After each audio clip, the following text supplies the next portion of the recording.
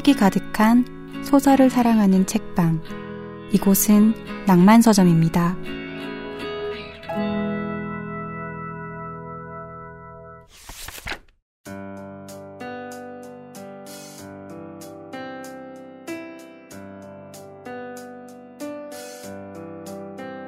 소설 전문 팟캐스트 낭만서점과 민음사 세계문학 전집이 함께하는 새로운 고전 읽기 시작합니다. 안녕하세요. 문학평론가 박혜진입니다. 안녕하세요. 배우 김성현입니다. 네, 성현 씨, 우리가 한 지난 2년의 시간 동안 뭐 아주 많다고는 할 수 없지만 그래도 적지 않은 고전 작품들을 쭉 함께 읽고 있는데요.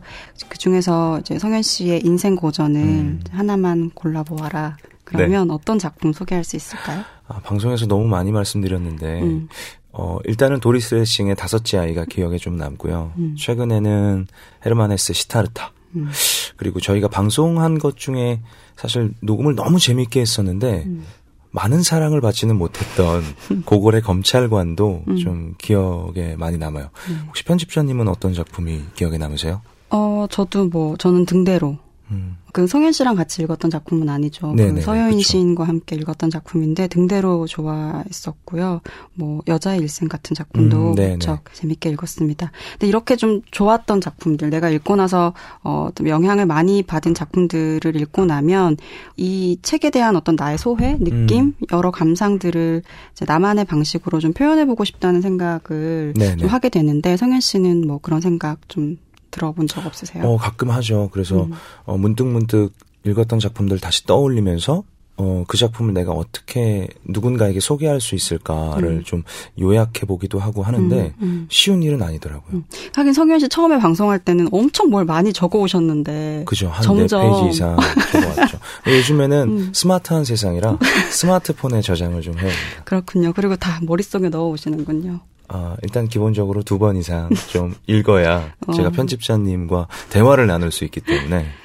사실 저도 그런 생각을 한 적이 많이 있어요. 좀 뭔가 기록으로 남겨보고 싶다. 읽고 나면 너무 많이 잊어버리고 시간이 지나면 진짜 줄거리조차도 가물가물한 경우가 너무 많아서 그래서 제가 그걸 한번 도전해 본 적이 있습니다. 최근에? 최근은 아니고 아마 이제 낭만서점에서 클래식 편을 방송하고 나면서인데 이제 저희 회사에서 운영하는 이제 블로그가 있어요. 네네. 네, 그 블로그가 어쨌든 일을 하고 있는 편집자들에게는 비교적 오픈된 공간이어서 내가 뭔가를 써보겠다 그러면 뭐 특별한 제한 없이 기회를 주는데 그때 이제 고전의 마지막 문장들이라는 이제 컨셉으로 한 몇 편 썼어요.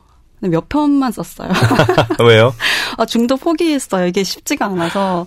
네, 근데 이를테면 뭐 노인과 바다다. 그럼 노인과 바다의 마지막 문장에서부터 좀 이야기가 시작되는 방식으로 글을 썼는데 그게 뭐 보통은 첫 문장을 기억하시는 분들이 많잖아요. 네네, 그렇죠. 뭐 설국 같은 작품들도 국경의 긴 터널을 빠져나가자. 뭐 눈의 고장이었다. 밤의 바닥이 하얘졌다. 뭐 이런 되게 유명한 문장들이 많은데 끝 문장도 작가들이 신경을 정말 많이 쓰는 부분이고 또 한 책의 끝나는 시점인 동시에 이제 그 책을 읽는 독자들에게는 또 사유가 시작되는 지점이기도 하기 때문에 이 작가들이 편집자에게 많은 의견을 구해오는 부분 중에 하나가 바로 이 마지막 부분에 대한 것이기도 하거든요. 그래서 잘 써보려 했으나 포기하고 말았지만 이렇게 좋은 작품을 읽고 나면 뭔가 좀 기록을 해보고 싶고 그쵸. 기록하면서 다시 한 번 더 이 작품을 나의 언어로 표현해보고 싶은 생각이 들기 마련인데요. 그래서 오늘은 좀 그런 작업을 해오셨던 저자분을 모시고 특별한 방송을 진행해 보려고 합니다. 퇴근길엔 카프카를 이라는 작품이 지난해에 출간이 됐습니다. 성현 씨 혹시 이 책 보신 적 있으세요? 이 방송을 준비하면서 이제 읽었는데요. 일단은 뭐 책 소개는 저희가 이제 잠시 후에 좀 할 텐데요. 네. 굉장히 좀 흥미로웠어요. 그리고 이 작품을 쓰신 작가님은 어떤 분이실까에 대한 궁금함이 또 들었고요. 네, 또 마침 오늘도 저희 앞에 이렇게 좀 저희 스튜디오를 좀 찾아주셔서 이 궁금한 것들이 좀 많이 있는데요. 잠시 뒤에 좀 여쭤보도록 하겠습니다. 네. 책이 가득한 소설을 사랑하는 책방. 이곳은 낭만서점입니다.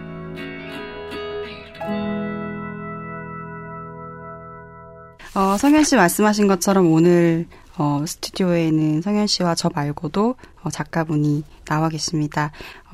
일상이 여행이 되는 패스포트 툰이라는 이제 수식어를 앞에 붙이고 있는 퇴근길엔 카프카를 이라는 책인데요. 만화로 읽는 세계문학 에세이라고 표현할 수 있을 것 같아요. 이 책의 저자이십니다. 글과 그림을 그려주신 웹툰 작가 의외의사실님 스튜디오에 나와주셨습니다. 안녕하세요. 반갑습니다. 안녕하세요. 의외의사실입니다. 네.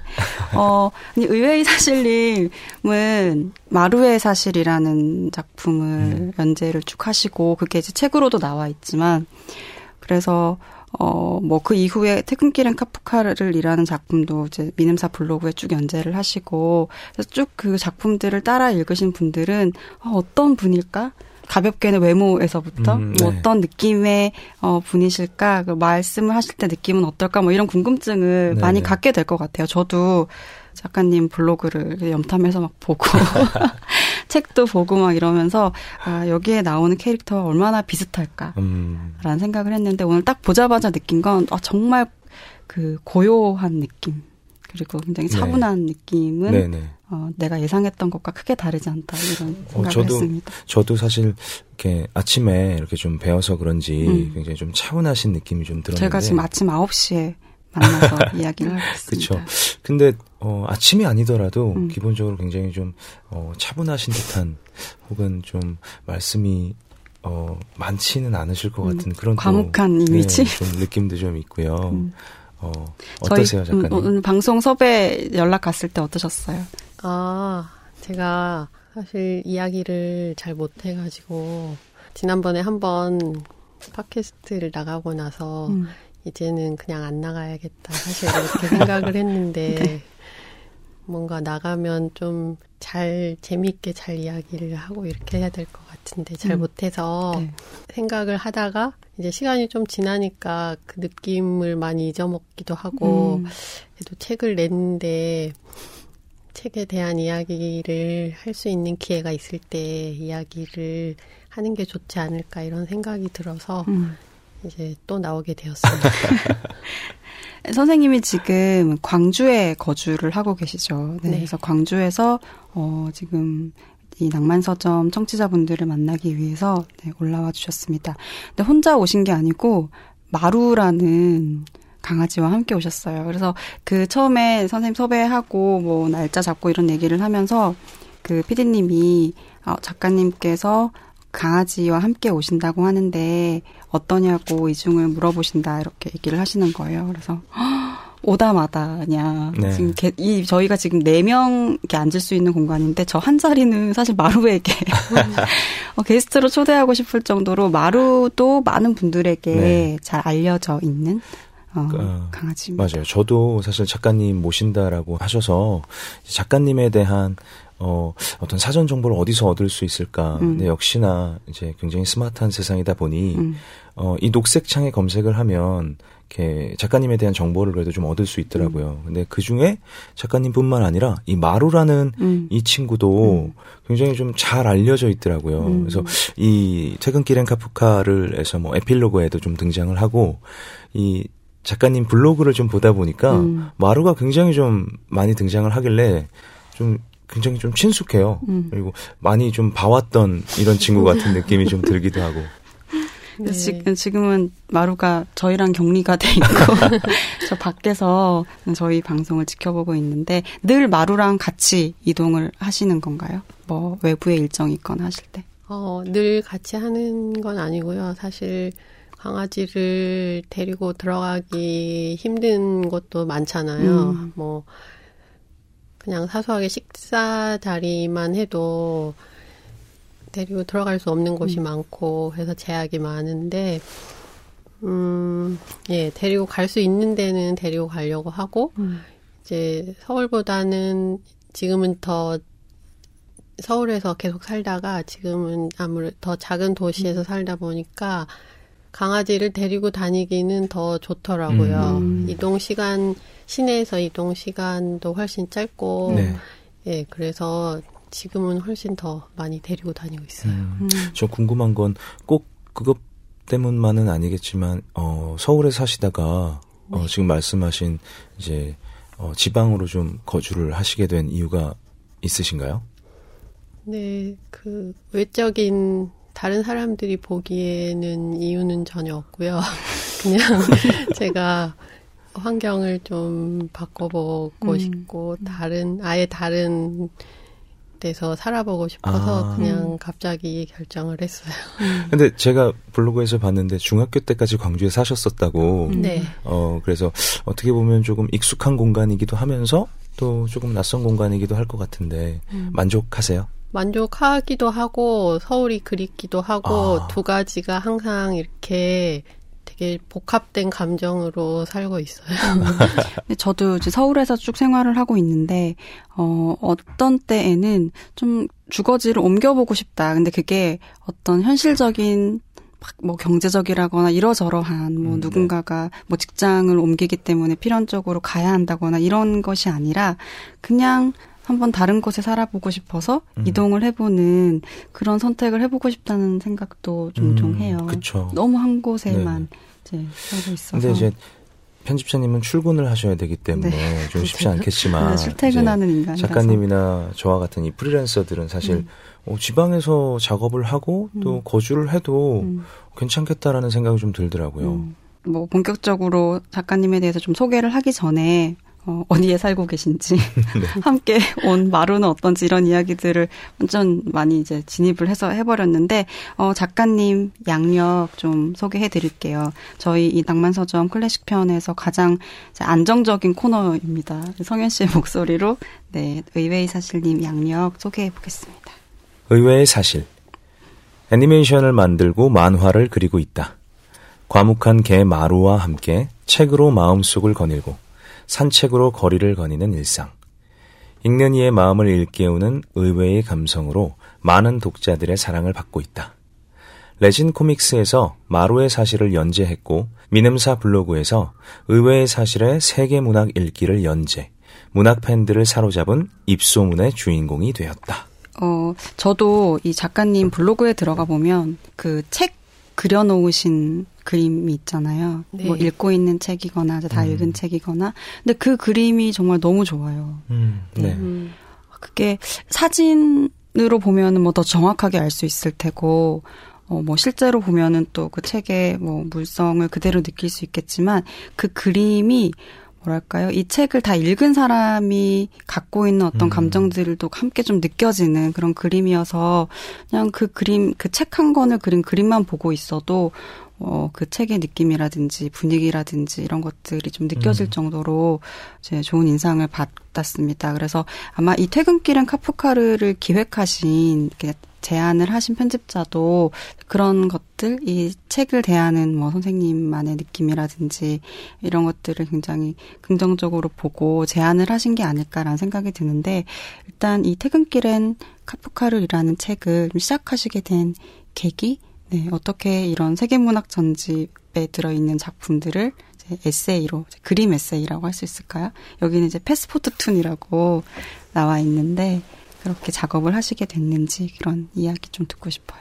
그림을 그리기 시작한 거는 애니메이션을 대학교 졸업하고 나서 애니메이션을 배우면서 시작하고 단편 애니메이션을 오랫동안 만들었는데 우연한 기회에 개랑 살게 되고 또 우연한 기회에 그 강아지에 대해서 그림을 그리다 보니까 웹툰 작업을 시작하게 됐어요. 근데 책에 대한 거는 제가 책을 많이 읽고 좋아하기는 했는데 그거는 사실 되게 작업과는 되게 별개의 그냥 되게 중요한 취미 생활이라고만 생각을 하고 있었는데 그래서 그 블로그 말고 홈페이지가 또 있는데 거기에 독서일기라고 뭔가 체계적으로 올린 건 아니고 좋아하는 이제 책을 읽다가 좋아하는 문구 같은 걸 옮겨 적는다던가 아까 말씀하신 것처럼 읽었던 책을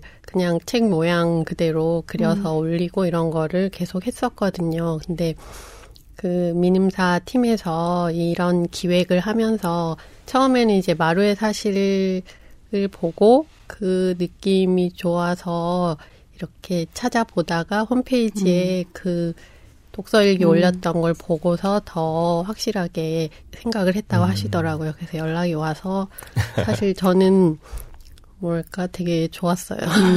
뭔가 이렇게 작업이나 직업으로는 연결될 거라고 별로 생각을 안 했던 부분이 이렇게 연결이 돼서 맞아요. 네. 취미로 하던 것들이 네. 이렇게 성과물로 이어지고 또 일로 연결이 됐을 때 느끼는 어떤 감정들이 있는 것 같아요. 저희가 이 책을 좀 간단하게 소개를 해드리면 좋을 것 같은데요. 총 13명의 작가들이 소개가 되고 있고, 그리고 그 작가의 대표적인 작품이라고 할 수 있는 작품을 읽고 있어요. 내가 이 작품을 어떻게 소화했는지, 내가 이 작품을 어떻게 봤는지 이거를 정말 의외의사실님의 어떤 시각으로 풀어낸 이야기가 맨 앞에 있고요. 네. 그것들은 대체로 좀 일상 안에서 이 작품을 어떻게 사유할 수 있을 것인가 좀 이런 이야기인 것 같아요. 그렇게 있고 그 다음에는 이 작가에 대한 설명 도 있고요. 작가에 대해서 저희도 방송할 때 뭐 되게 많은 이야기들을 하지만 이제 그 중에서도 좀 많은 사람들이 이 작가의 삶을 좀 집약적으로 알 수 있는 어떤 정보들이 좀 제시가 되고 있고, 그리고 그 작가와 관련된 또 다른 정보들, 뭐 어떤 작가랑 친했는지, 그리고 이 작가가 뭐 출판사를 했다. 그럼 그 출판사 어떤 출판사인지, 예를 들어 누구에게 영향을 받았는지, 뭐 이런. 그렇죠. 그 동시대에 같이 활동했던 작가들이 누구였는지, 뭐 이런 이야기들도 있고요. 그리고 이 장면이라는 챕터도 있습니다. 거기에서는 정말 그 작품 안에서 한 장면을 꼽아서 이제 독자들에게 설명해주는 이제 그런 부분이에요. 그렇게 좀 구성이 돼 있습니다. 그래서 굉장히 체계적이라는 느낌을 받았어요. 네. 가장 먼저 내가 이 작품을 어떻게 읽었는지를 전달을 하고, 그 다음에는 그 작품과 작가에 대해서 이야기하고, 네, 이런 방식으로 전개가 되는데요.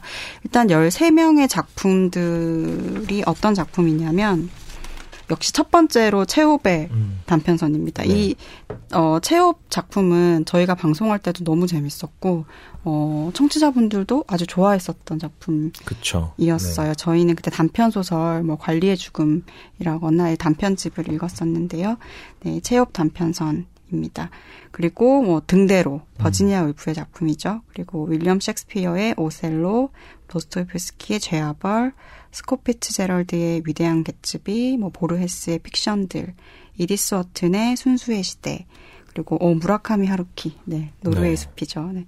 그리고 알메르 까비의 페스트, 소포클레스의 오이디푸스 왕, 이탈로 칼비노의 보이지 않는 도시들, 그리고 프란츠 카프카의 변신, 시골 의사, 그리고 마지막으로 최근에 가장 최근 노벨문학상 수상한 작가죠. 가즈오 이시구로의 나를 보내지 마. 이렇게 13명의 작가와 작품들에 대해서 이야기를 하고 있습니다. 그리고 표지를 보면은 저는 이거를 표지를 처음에 좀 이렇게 흘려서 봤어요. 네네. 그래서 그냥 지하철 안에 사람들이 있고 퇴근길엔 카프카를이니까 이제 출퇴근하는 길에 아주 일상에서 이 고전을 내가 이제 읽고 나의 언어로 만든다 뭐 이런 것들을 표현한 것이라고 생각했는데 오늘 아침에 다시 보니까 작가님들이 계시죠. 작가님들이에요. 네.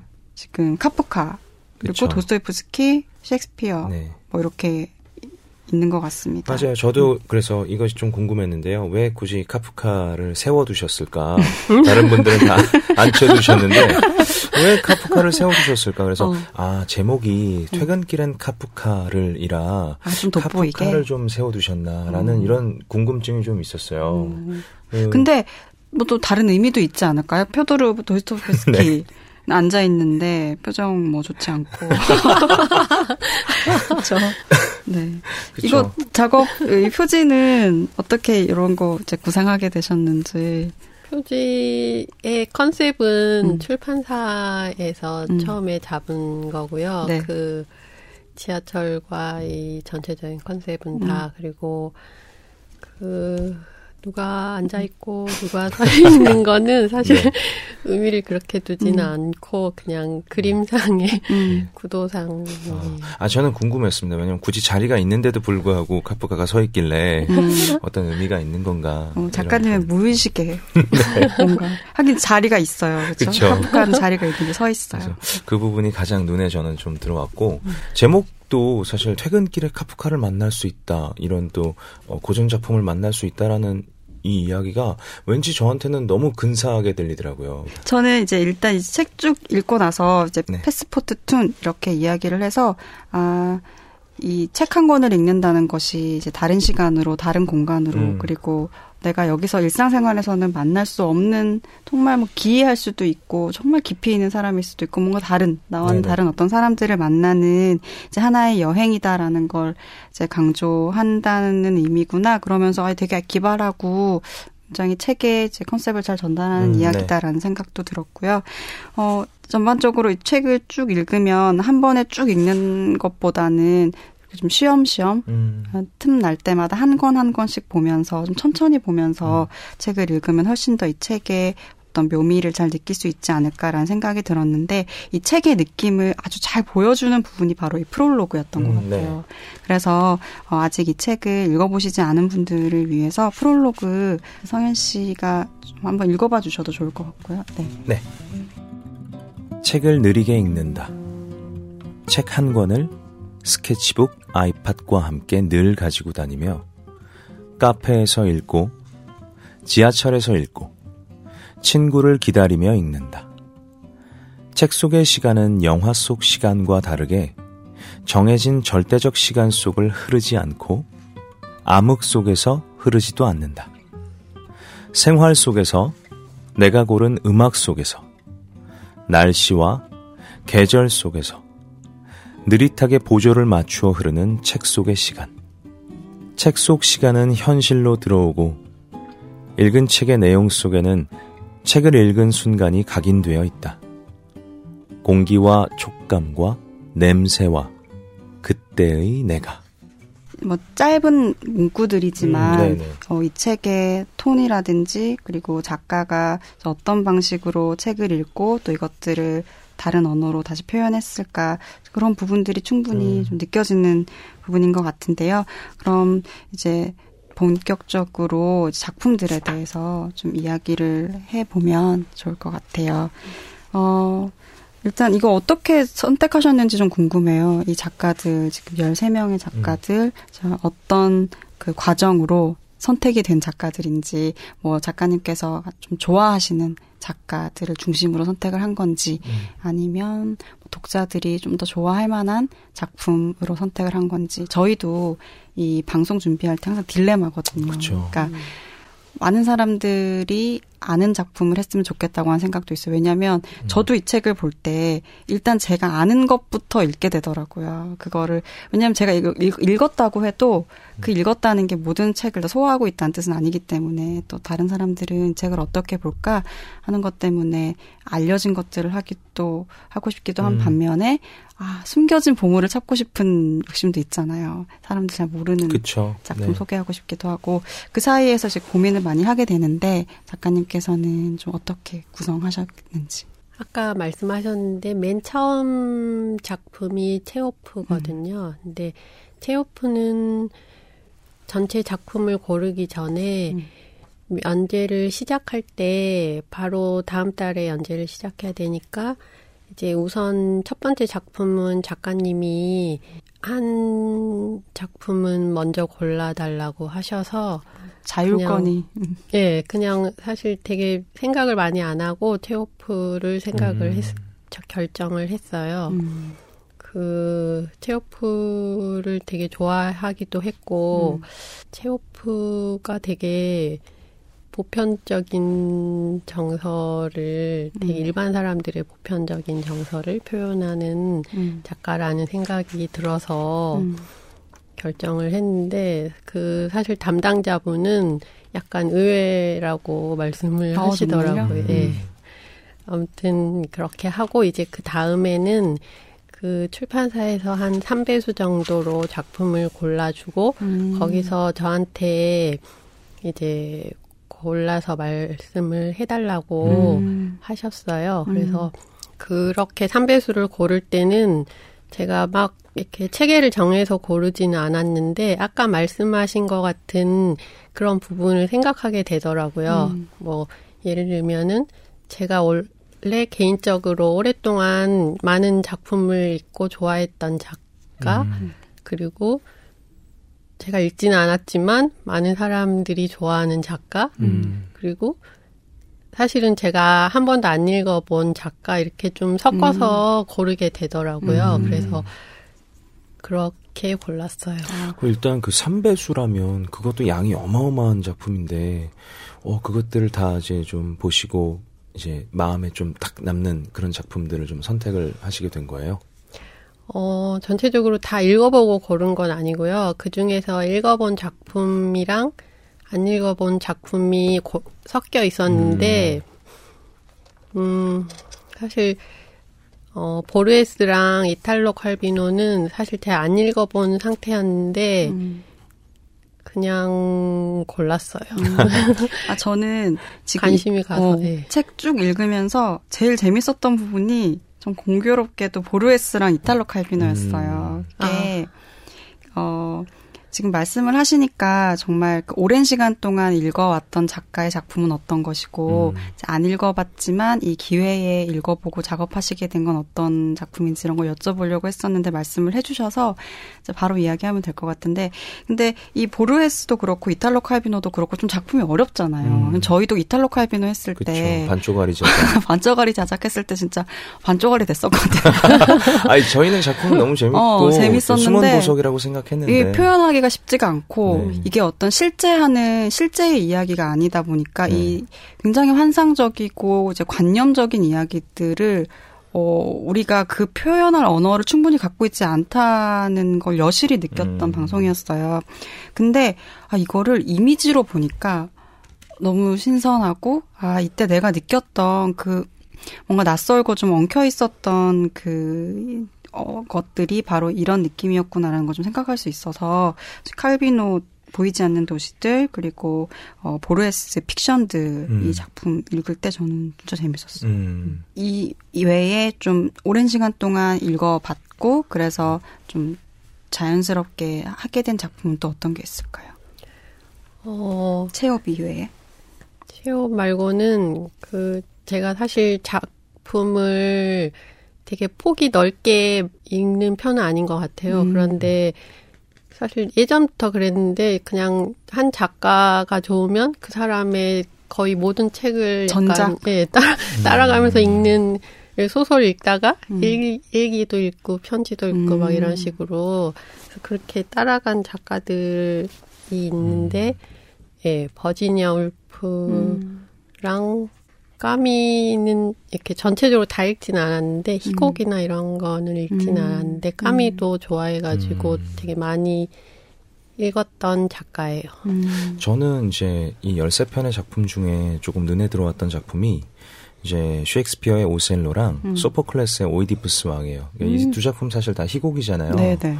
근데 이 13편 안에 이 희곡 두 편이 좀 포함이 되어 있고 특히나 오셀로야 뭐 셰익스피어 작품이니까 워낙 좀 잘 알려진 작품이고요. 오이디푸스 왕 같은 경우에는 사실 그리스 비극이잖아요. 근데 이 작품이 포함이 되었다라는 게 사실 저는 되게 궁금했어요. 어떻게 포함이 되었는지가. 어떤 이 리스트에 어떤 문학적 어떤 근거와 뿌리를 담당하는 리스트가 아니었을까요? 근데 그게 쓰기가 쉽지 않을 것 같은 게 저희도 셰익스피어 햄릿 방송했었지만 자꾸 방송할 때 어려웠던 얘기만 하게 되는데 너무 많은 분들이 알고 있는 작품이기 때문에 오히려 어떤 부분을 말을 해야 할지 모르겠다는 생각을 많이 해요. 저희가 인사할 때 항상 새로운 고전 읽기라고 하는데 그 말을 할 때마다 사실 조금씩 부끄러워요. 내가 오늘은 또 얼마나 조금이라도 새로운 얘기, 어떤 시각을 이야기하면 좋을 텐데 그게 쉽지 않잖아요. 그래서 셰익스피어는 하실 때 좀 어려움을 겪지 않았을까라는 생각이 들기도 했어요. 왜냐하면 내용에도 그런 부분들이 좀 있었거든요. 셰익스피어는. 네. 이제 근데 저는 사실 그냥 다른 사람들이 그 전에 이야기했던 거나 일반적으로 작품에 대해서 어떻게 이야기하는지는 신경 쓰지 말자. 처음부터 그냥 그렇게 생각했어요. 저는 전문적으로 작품을 소개하는 사람도 아니고 아니면은 학문적으로 이렇게 분석을 하는 사람도 아니고 그냥 내 이야기를 하는 사람이니까 내가 작품을 어떻게 봤는지만 생각을 하자 이렇게 생각을 해서 사실 작업을 할 때도 소스가 되는 책만 열심히 읽고 다른 리서치 같은 거는 전혀 하지 않고 그냥 제 느낌만 전달하려고 했어요.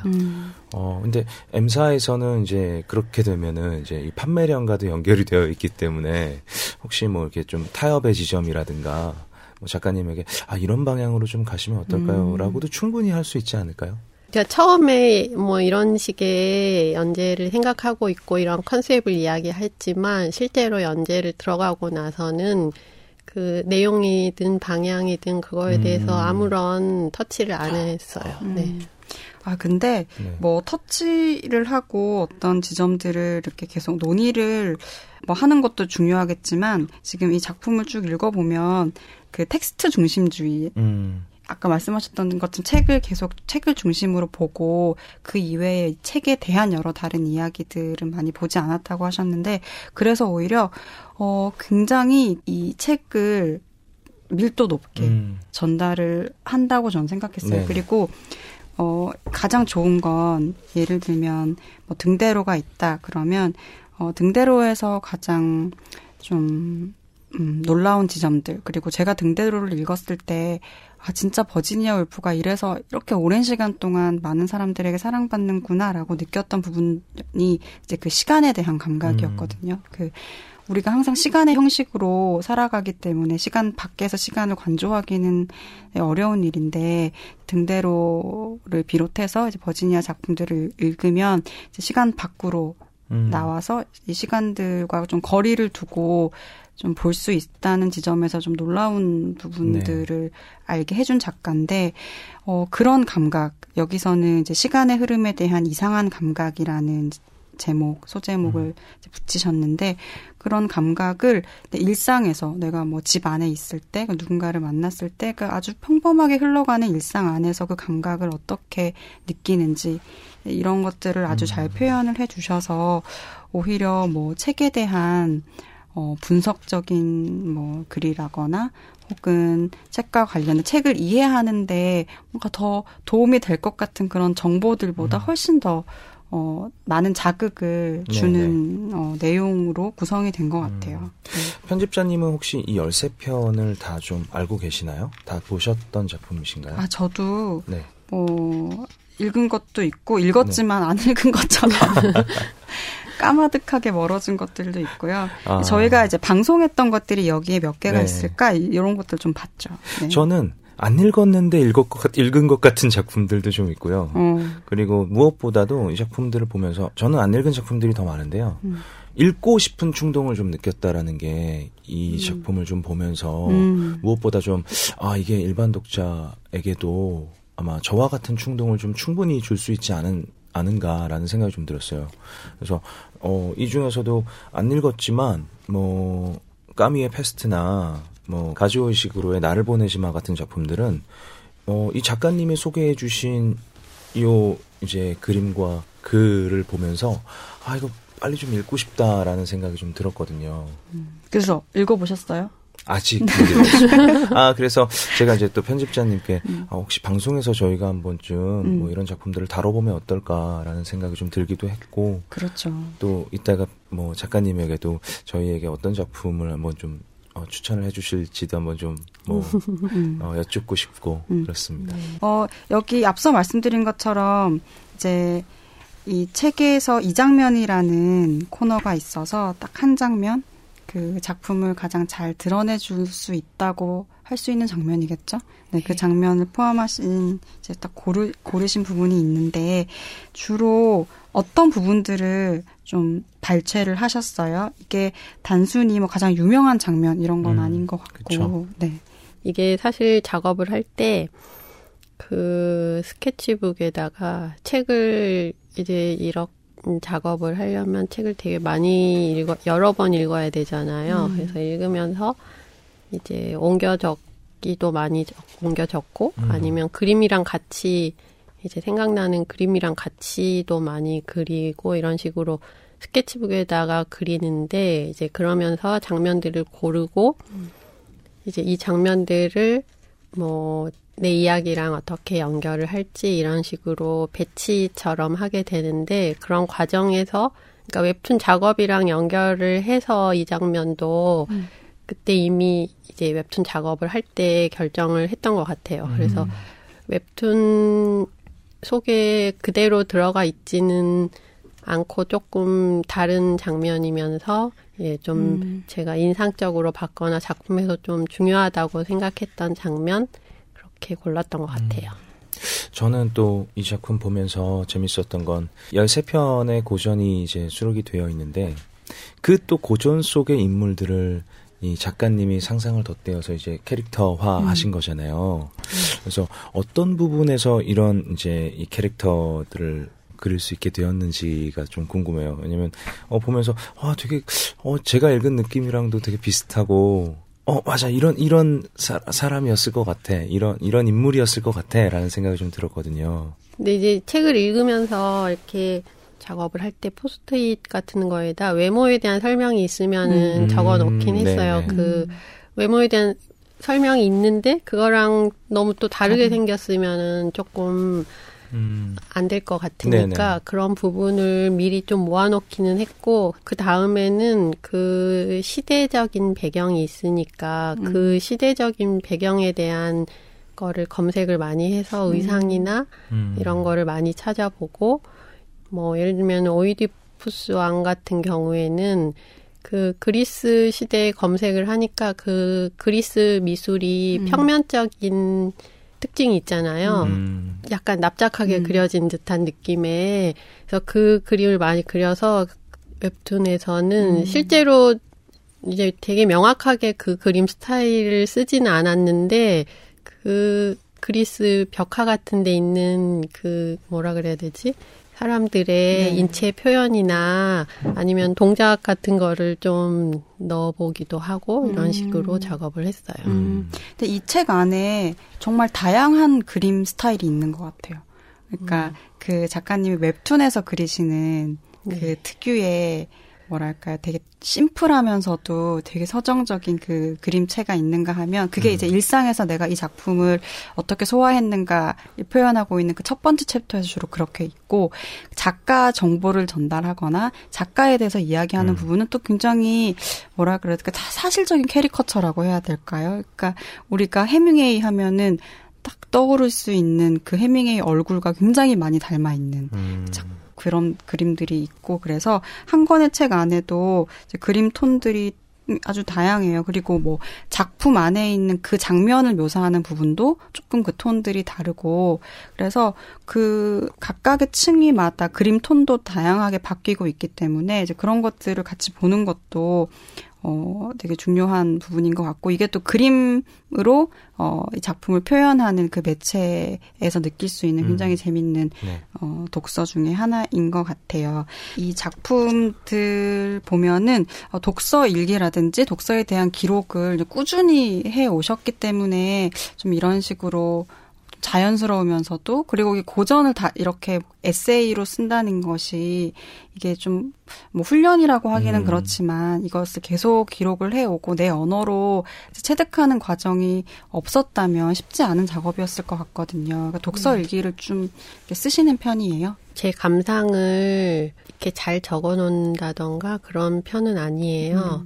어떤 기억을 위해서 그리고 제가 너무 좋았던 소설 속의 부분이나 아니면 그 소설책 자체를 그냥 스스로 약간 기억하기 위해서 그 타이핑을 하든 손으로 옮겨 적든 그거를 한다는 그 행위 자체가 옮겨 적은 그 부분을 더 기억하게 만드는 그런 게 있더라고요. 그 기록 자체를 뭐 나중에 보고 또 보고 이렇게 하지 않더라도 그래서 예, 그런 식으로만 했어요. 그 이제 기억에 대한 말씀하셨는데 저도 그 얼마 전에 이제 독서 일기 형태를 띠고 있는 책을 한 권 출간을 했는데 그때 독서 일기 뭐 꼭 일기가 아니더라도 내가 읽은 책에 대해서 뭔가를 기록한다는 것이 갖고 있는 의미를 좀 새삼 느꼈는데 우리가 책을 읽을 때는 그 책을 이해하기 위해서 굉장히 집중하잖아요. 그러고 나서 독서는 끝나는데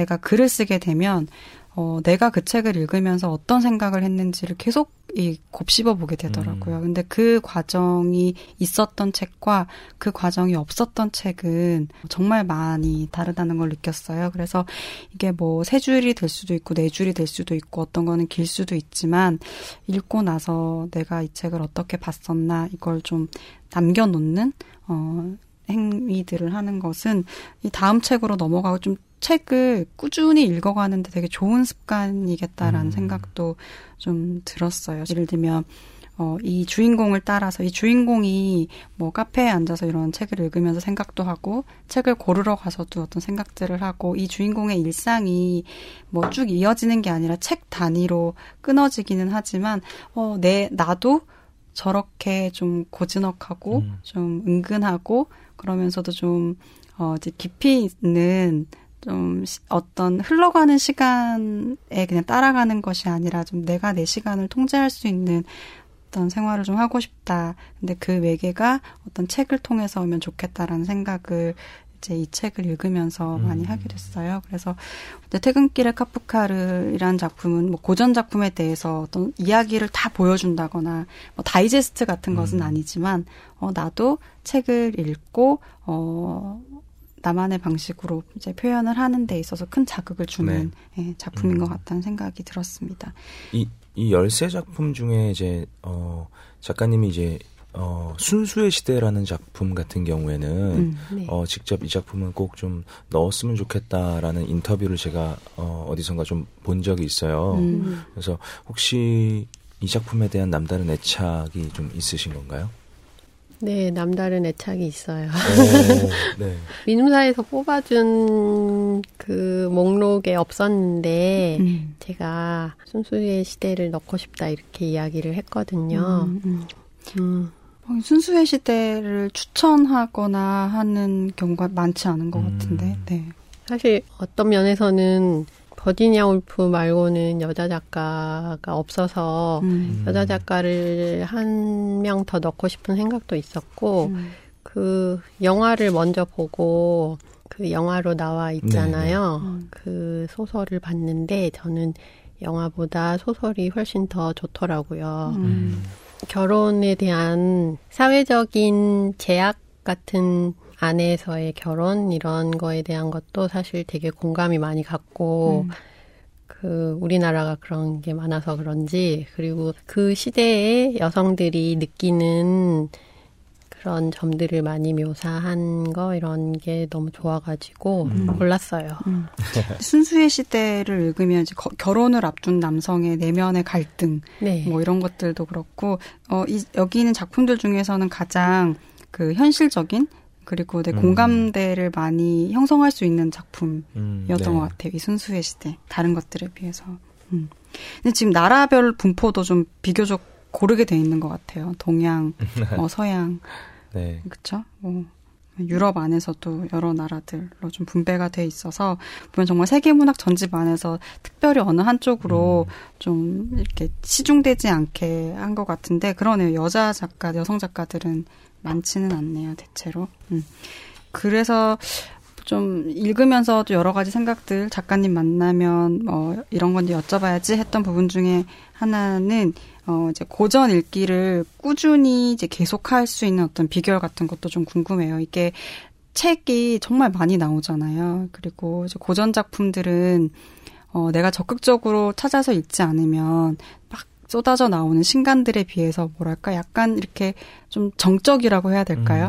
그러니까 조용하게 거기 있고 신간들은 굉장히 화려하게 막 이렇게 사람들에게 읽히기 위해서 이렇게 돋보이게 장식이 되고 그렇는데 그 사이에서 고전 작품들을 좀 어떤 호흡으로 어떤 방식으로 좀 읽어 나가시는지 그런 것도 좀 궁금해요. 네. 뭐 책은 어떻게 선택하시는지, 뭐 한 달에 몇 권 정도 읽는지 그런 것도 좀 궁금합니다. 네. 사실 저는 아까 말씀드린 것처럼 원래 그 외국의 작품들을 그러니까 고전이라고 하는 좀 시대가 예전에 나온 작품들을 많이 읽었어요. 근데 최근에는 지금 나오는 한국 소설들을 읽고 읽기는 한데 되게 오랫동안 그렇게 읽었는데 그냥 저는 오히려 그런 느낌이 좋았던 것 같아요. 그 아까 말씀하신 멈춰서 그 자리에 있는 느낌 그런 것도 좋고 이 책에서 프롤로그에서 썼었는데 사실 지금 나오는 책을 읽으면은 되게 이야기나 상황이 딱 이렇게 피부에 닿는 느낌 그리고 제가 보는 걸 작가도 보는 느낌 이런 게 있지만 이런 고전 작품들을 읽을 때는 멀리 떨어져 있는 것을 보는 그리고 현실로 와닿지 않고 잘 모르는 그 이야기를 하는 느낌이 저는 오히려 더 좋아서 많이 읽었었어요. 그리고 고전 작품을 읽는 것 자체도 그렇고 최근에는 또 사실 책을 저도 이렇게 뭔가 시대라 그래야 되나? 이 사람들이 접하는 콘텐츠를 접하는 방식의 변화 같은 게 있잖아요. 그래서 저도 그런 걸 많이 느끼는데 다른 종류의 영상이나 아니면은 짧은 SNS의 글 같은 것들을 저도 많이 접하다 보니까 예전보다 오히려 더 이제 책을 읽으면 갑자기 되게 조용한 곳에 가는 느낌?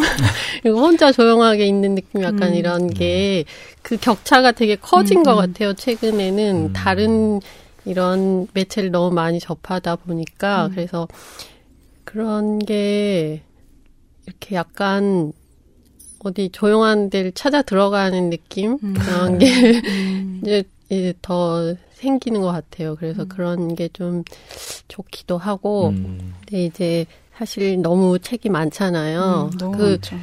지금 나오는 책도 많은데 고전이라고 불리는 책도 사실 너무 많아서 딱 어디로 이렇게 들어가는 순간 이제 너무 많으니까 어떤 거를 손에 잡아야 될지도 사실 너무 어렵고 근데 사실 공부를 하는 사람이나 아니면 그거를 이렇게 직업으로 삼는 사람이 아니면 전체적인 이거를 보고 아니면은 이 문학사의 이런 전체 이런 걸 볼 필요는 사실 없잖아요. 그래서 그냥 자기가 좋아할 만한 뭔가 연결고리가 있는 그냥 그거에서 시작을 하고 이제 약간 아까 편집자님이 이렇게 책에 관련해서 쓰거나 이런 이야기를 하셨는데 거창하게 길게 글을 쓴다거나 책에 대해서 그런 것까지 할 필요는 없고 그냥 이제 자기 방식대로 약간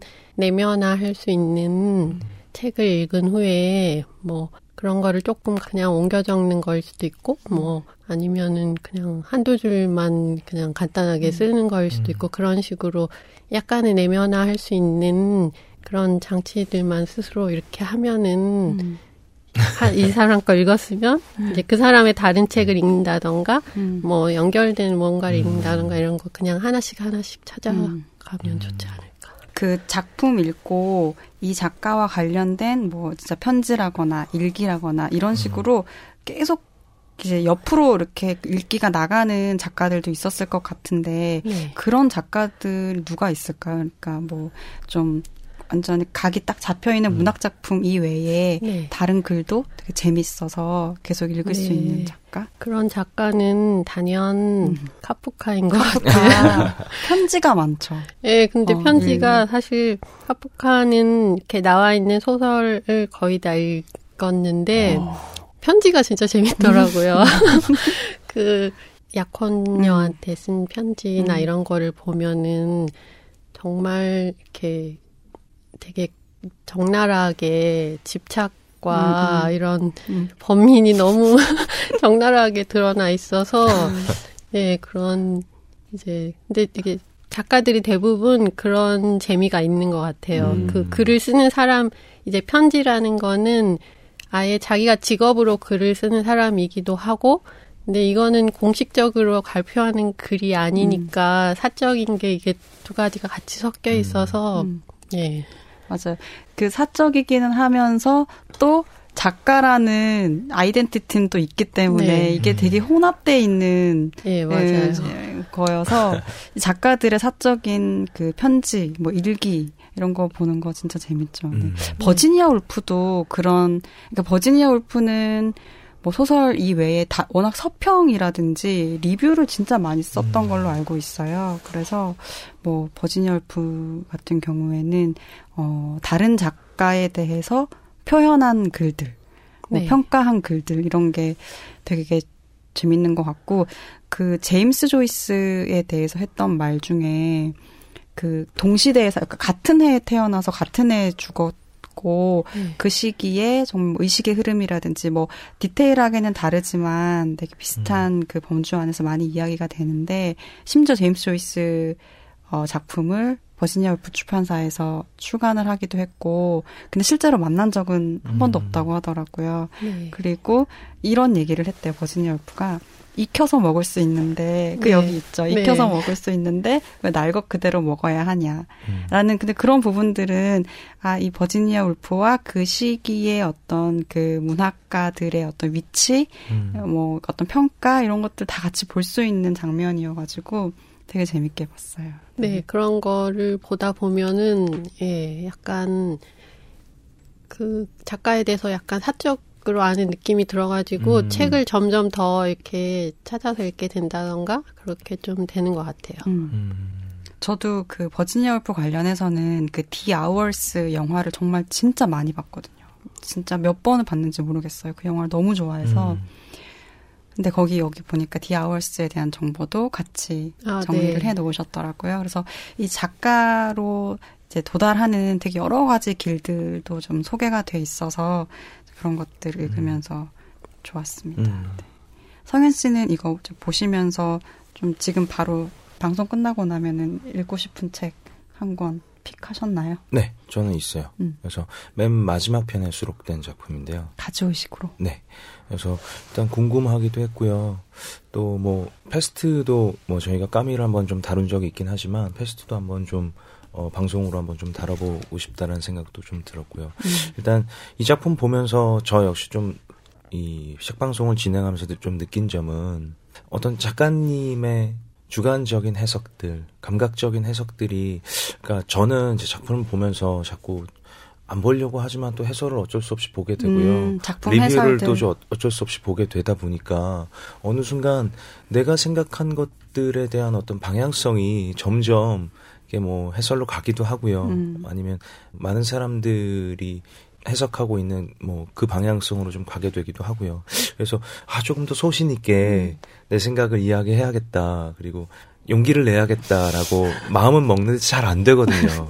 혹시 작가님은 어떠셨어요? 13편의 작품들이 워낙 뭐 많이 알려진 작품들이다 보니까요. 근데 제가 보기에는 그래도 작가님 나름대로의 어떤 그런 좀 해석들이 좀 있는 것 같아서 그게 되게 좋았거든요. 저희는 이제 그 기존의 권위 있는 해석들에 자꾸 종속돼 있기 때문에 아무래도 어쩔 수 없이 벗어나려고 하지만. 네. 근데 그런 부분들은 책을 여러 번 읽으면 좀 해소가 되는 부분은 있는 것 같기는 해요. 그러니까 좀 책을 반복해서 읽으면서 생각을 거듭하면은 이 작품에 대한 이제 내 느낌들 그리고 이게 조금 확신이 서고 이걸 내가 어떻게 표현하면 좋겠다라는 생각이 들기는 하는데 이제 그러기가 쉽지가 않기 때문에 사람 다 제한된 시간 안에서 그렇죠. 책을 읽고 또 책을 많이 읽어야 한다는 강박이 있잖아요. 네, 맞아요. 세계문학 전집을 내가 다 읽겠어. 이런 게 지금 내가 300번까지 돌파하겠어. 근데 그런 것들이 우리의 좀 독창적인 해석과 독서를 좀 방해하는 것 같기는 해요. 네, 이걸 다 읽어야 될 것만 같아요.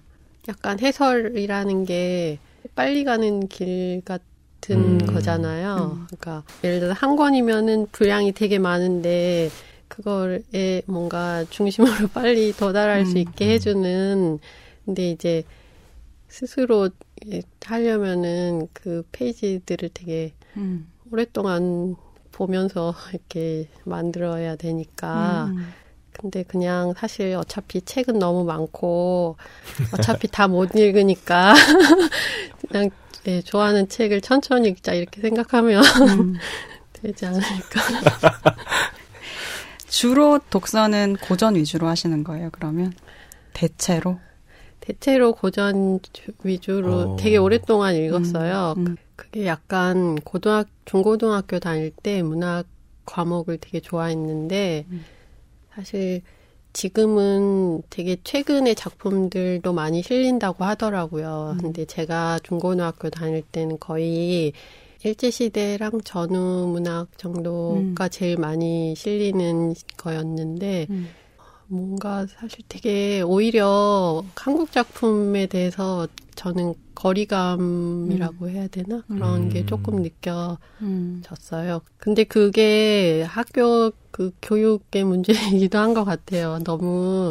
사실 너무 시대적으로 떨어져 있고 이렇게 소개되는 작품들이 조금 한정돼 있어서 좀 그랬던 것 같기도 한데 아무튼 그래서 그 고전을 거의 되게 오랫동안 고등학교 졸업하고 나서는 읽다가 최근에는 지금 나오는 한국 소설들을 좀 많이 읽고 있어요.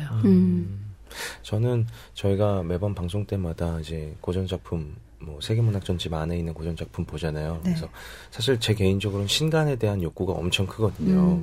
근데 마침 퇴근길엔 카프카를 이라는 작품을 신간을 이렇게 읽을 수 있다라는 것만으로도 굉장히 환기가 됐던 그런 한 주였던 것 같아요. 네, 그 성현 씨도 이렇게 책을 가지고 다니면서 읽는 편인가요? 지금 여기 보면은 뭐 카페에서도 읽고 지하철에서도 읽고 뭐 그런 거죠. 그래서 내가 이동하는 뭐 순간순간마다 계속 책이 함께하는 상황인데 요즘 이 방송을 준비하면서부터는 그 제가 본의 아니게 책을 품고 다녀요. 그래서 어디서든 틈이 나면 틈이 나는 대로 이제 읽고 하다 보니까 제 주변에 있는 제 동료들이 이거 보여주는 거 아니냐. 굳이 가방에 넣고 다녀도 되는 건데 왜 들고 다니냐. 왜 품고 다니냐. 네가 대학생이냐. 뭐 이런 이야기들을 종종 하곤 하는데요. 근데 저는 진짜 다른 의도 없이 시간이 날 때마다 틈틈이 읽거든요. 왜냐면 뭐 저희 양철북 같은 작품 할 때는 워낙 방대해서 분량이 많은 작품이다 보니까 그냥 잠깐 앉으면 좀 짬내서 보고 또 이동 중에도 조금 보고 그러는 편이거든요. 편집자님은 어떠세요? 저는 이동 시간에는 잘 뭘 못 읽어요. 이동할 때는 잘 못 읽고 보통 이제 집에서 읽거나 그리고 뭐 소리가 있으면은 잘 집중을 못해서 그냥 집에서 읽는 게 제일 좋아서 집에서 읽다 자다 그래서 꿈속에서도 막 이야기가 나오고 그러니까 책 읽다가 잠들면은 그 얘기가 되게 꿈으로 막 나오고 그래요. 네. 그래서 막 엉망진창입니다. 재밌겠네요. 네네. 되게 강렬한 이야기를 이렇게 보다가 잠들고 그러면 되게 난해한 이야기들로 막 다시 재현이 되고 그렇습니다. 저희가 퇴근길엔 카프카를 놓고 이제 고전 읽기에 대한 여러 이야기들을 지금 나누고 있는데요. 지금 읽고 있으신 책 혹시 여쭤봐도 될까요? 어떤 책 읽고 계신지? 소설은 아니고 고기로 태어나서라는 웹툰 작업을 이제 다시 하려고 준비를 하는데 동물에 대한 거나 강아지에 대한 거나 이런 사람들의 생각 같은 거 아니면은 사실 한국에서 그 강아지들이 살아가는 현실 같은 그런 거를 좀 알고 싶어서 아무도 미워하지 않는 개의 죽음을 읽고 그다음에 고기로 태어나서를 읽고 있어요.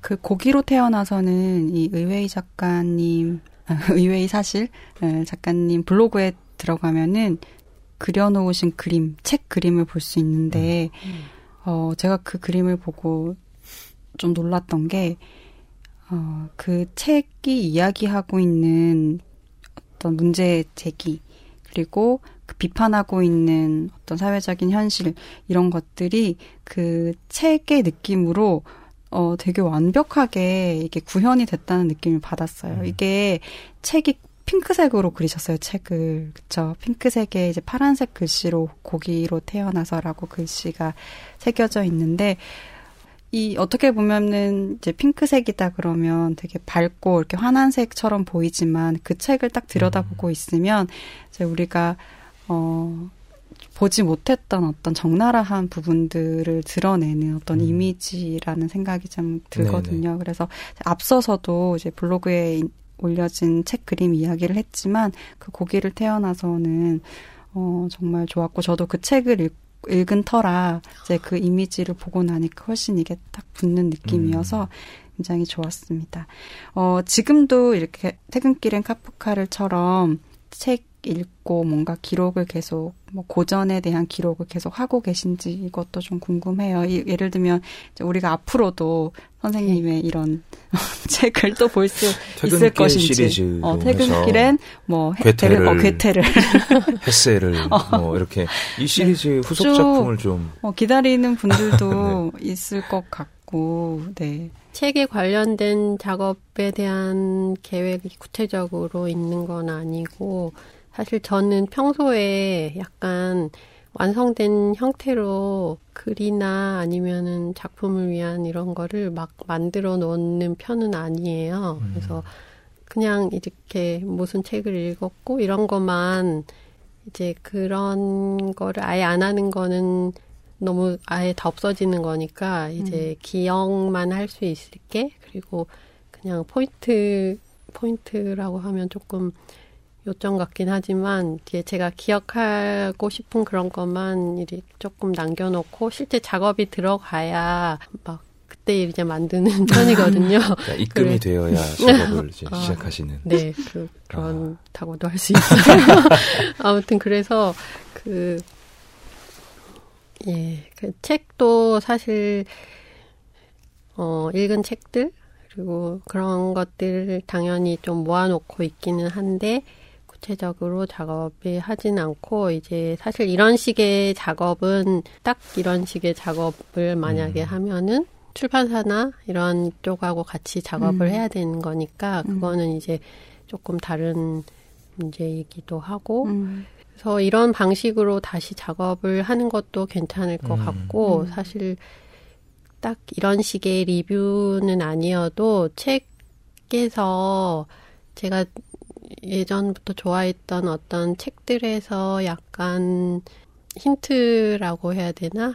이런 거를 가져와서 이야기를 만든다던가 아예 다른 방식의 책 관련된 만화를 해도 재밌겠다 이런 정도로는 생각을 하고 있어요.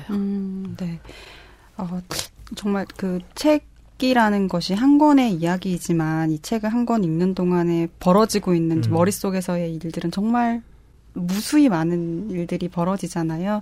그런 것들을 이제 기록으로 잡아두고 이제 하는 것들이 갖고 있는 힘이 얼마나 클 수 있는지 그리고 그것이 우리의 어떤 일상을 눈에 보이지 않지만 계속해서 이제 바꾸어 가고 있는 이제 과정 중에 하나라는 것을 좀 이 책을 보면서 저는 다시 한번 이제 느꼈습니다. 뭐 앞으로 또 기회가 돼서 이런 문학 에세이 이제 패스포트 툰 이 패스포트 툰이 계속 된다면 좋을 것 같아요. 좀 기대도 한번 해봅니다. 네. 오늘 뭐 체홉에 대한 이야기부터 시작해서 뭐 카미, 가지오 이시구로 그리고 버지니아 울프 등등 여러 작가들의 이야기를 경유하는 뭐 짧은 시간을 가져봤는데요. 오늘 저희와 함께 해주신 소감 여쭤보고 싶습니다. 네. 재미있었습니다.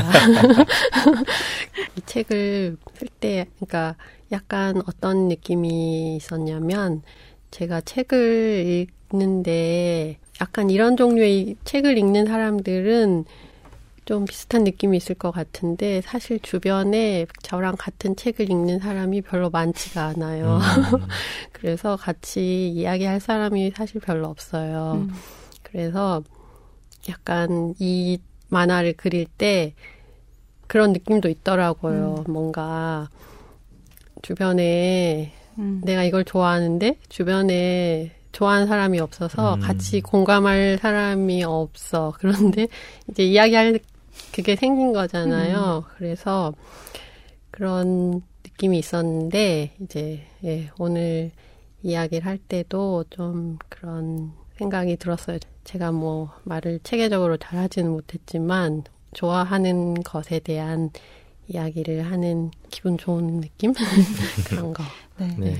사실 저도 뭐 성현 씨도 다 마찬가지고 또 저희 낭만서점에서 이 클래식 방송을 들어주시는 분들도 다 마찬가지겠지만 신간 작품들은 많은 사람들이 또 이야기를 하고 그리고 그 이야기가 또 계기가 돼서 책을 읽게 되기도 하고 뭐 이런 방식으로 이제 독서가 이루어지는데 고전 작품은 이제 그렇지 않아서 정말 혼자 읽고 있는 네, 그렇죠. 맞아요. 특히 성현 씨가 책을 들고 왔다 갔다 해도 누구도 나 그 책 처음 봐. 나도 읽어봐야겠어. 네. 이런 얘기가 잘 나오진 않죠. 네. 그 어떤 작은 이제 고독과 함께 읽게 되는 것이 이제 고전인 것 같은데, 그래서 이런 방송들도 좀 챙겨 들으시는 것이 아닐까라는 생각이 들고요. 또 그렇기 때문에 이런 작품들에 대해서 이야기하는 책이 나왔을 때도 반가움도 큰 것 같아요. 저도 이 책을 읽으면서 내가 또 좀 잊고 있었던 어떤 버지니아 울프에 대해서 같이 대화하는 느낌도 많이 받았고, 또 몰랐던 부분들에 대해서 좀 친구가 이렇게 알려주는, 그리고 옆에서 어제 있었던 일을 이야기해주는 것 같은 그런 느낌도 네. 받아서 굉장히 다정하고 가까운 느낌과 함께 읽었던 책이었습니다. 청취자분들도 좀 시간을 내셔서 어떤 그 원 작품을 읽는 사이사이에 이런 약간 산책 같기도 하고 휴식 같기도 한 작품을 읽어보셨으면 좋겠어요. 네. 성현 씨는 오늘 어떠셨어요? 의외의사실님 만나보기 전에 저희 다 굉장히 기대가 컸는데. 그럼요. 이 작품 보고 작가님 어떤 분일까 되게 궁금했는데요. 또 만나 뵈니까 일단 굉장히 침착하시고 또 차분하시고 이 어떤 이 그림의 색채라고 해야 될까요? 이런 느낌과도 제가 생각했던 느낌과는 좀 상당히 좀 비슷한 부분들도 없지 않아 있었고요. 저는 이 작품이 무엇보다도 이 고전을 좀 막연하게 어려워하시는 분들, 난해하다라고 생각하시는 분들에게 뭔가 그 거리를 좀 좁히는 그런 좀 계기가 될 수 있는 작품이 아닐까라는 생각이 좀 들고요. 저 역시도 이 작품 보면서 안 읽었지만 좀 읽고 싶은 그런 마음들이 좀 들었던 것 같아요. 우리 다 일상을 여행으로 만들고 싶잖아요. 네, 이제 네. 일상이 여행이 되는 그 패스포트 툰이라는 이 표현이 전혀 과잉이 아닌 한 권의 책이었습니다. 퇴근길엔 카프카를 함께 읽어보면서 저희 1시간 남짓 보냈는데요. 이 방송 들으시고 이제 카프카와 함께하는 퇴근길이 어떠신지 궁금하신 분들은 의외의사실님의 책도 한번 구입해서 혹은 빌려서 보시면 좋겠습니다. 오늘 방송 들어주셔서 감사합니다. 저희는 또 다음 시간에 또 새로운 고전 읽기로 찾아오도록 하겠습니다. 고맙습니다. 감사합니다. 감사합니다.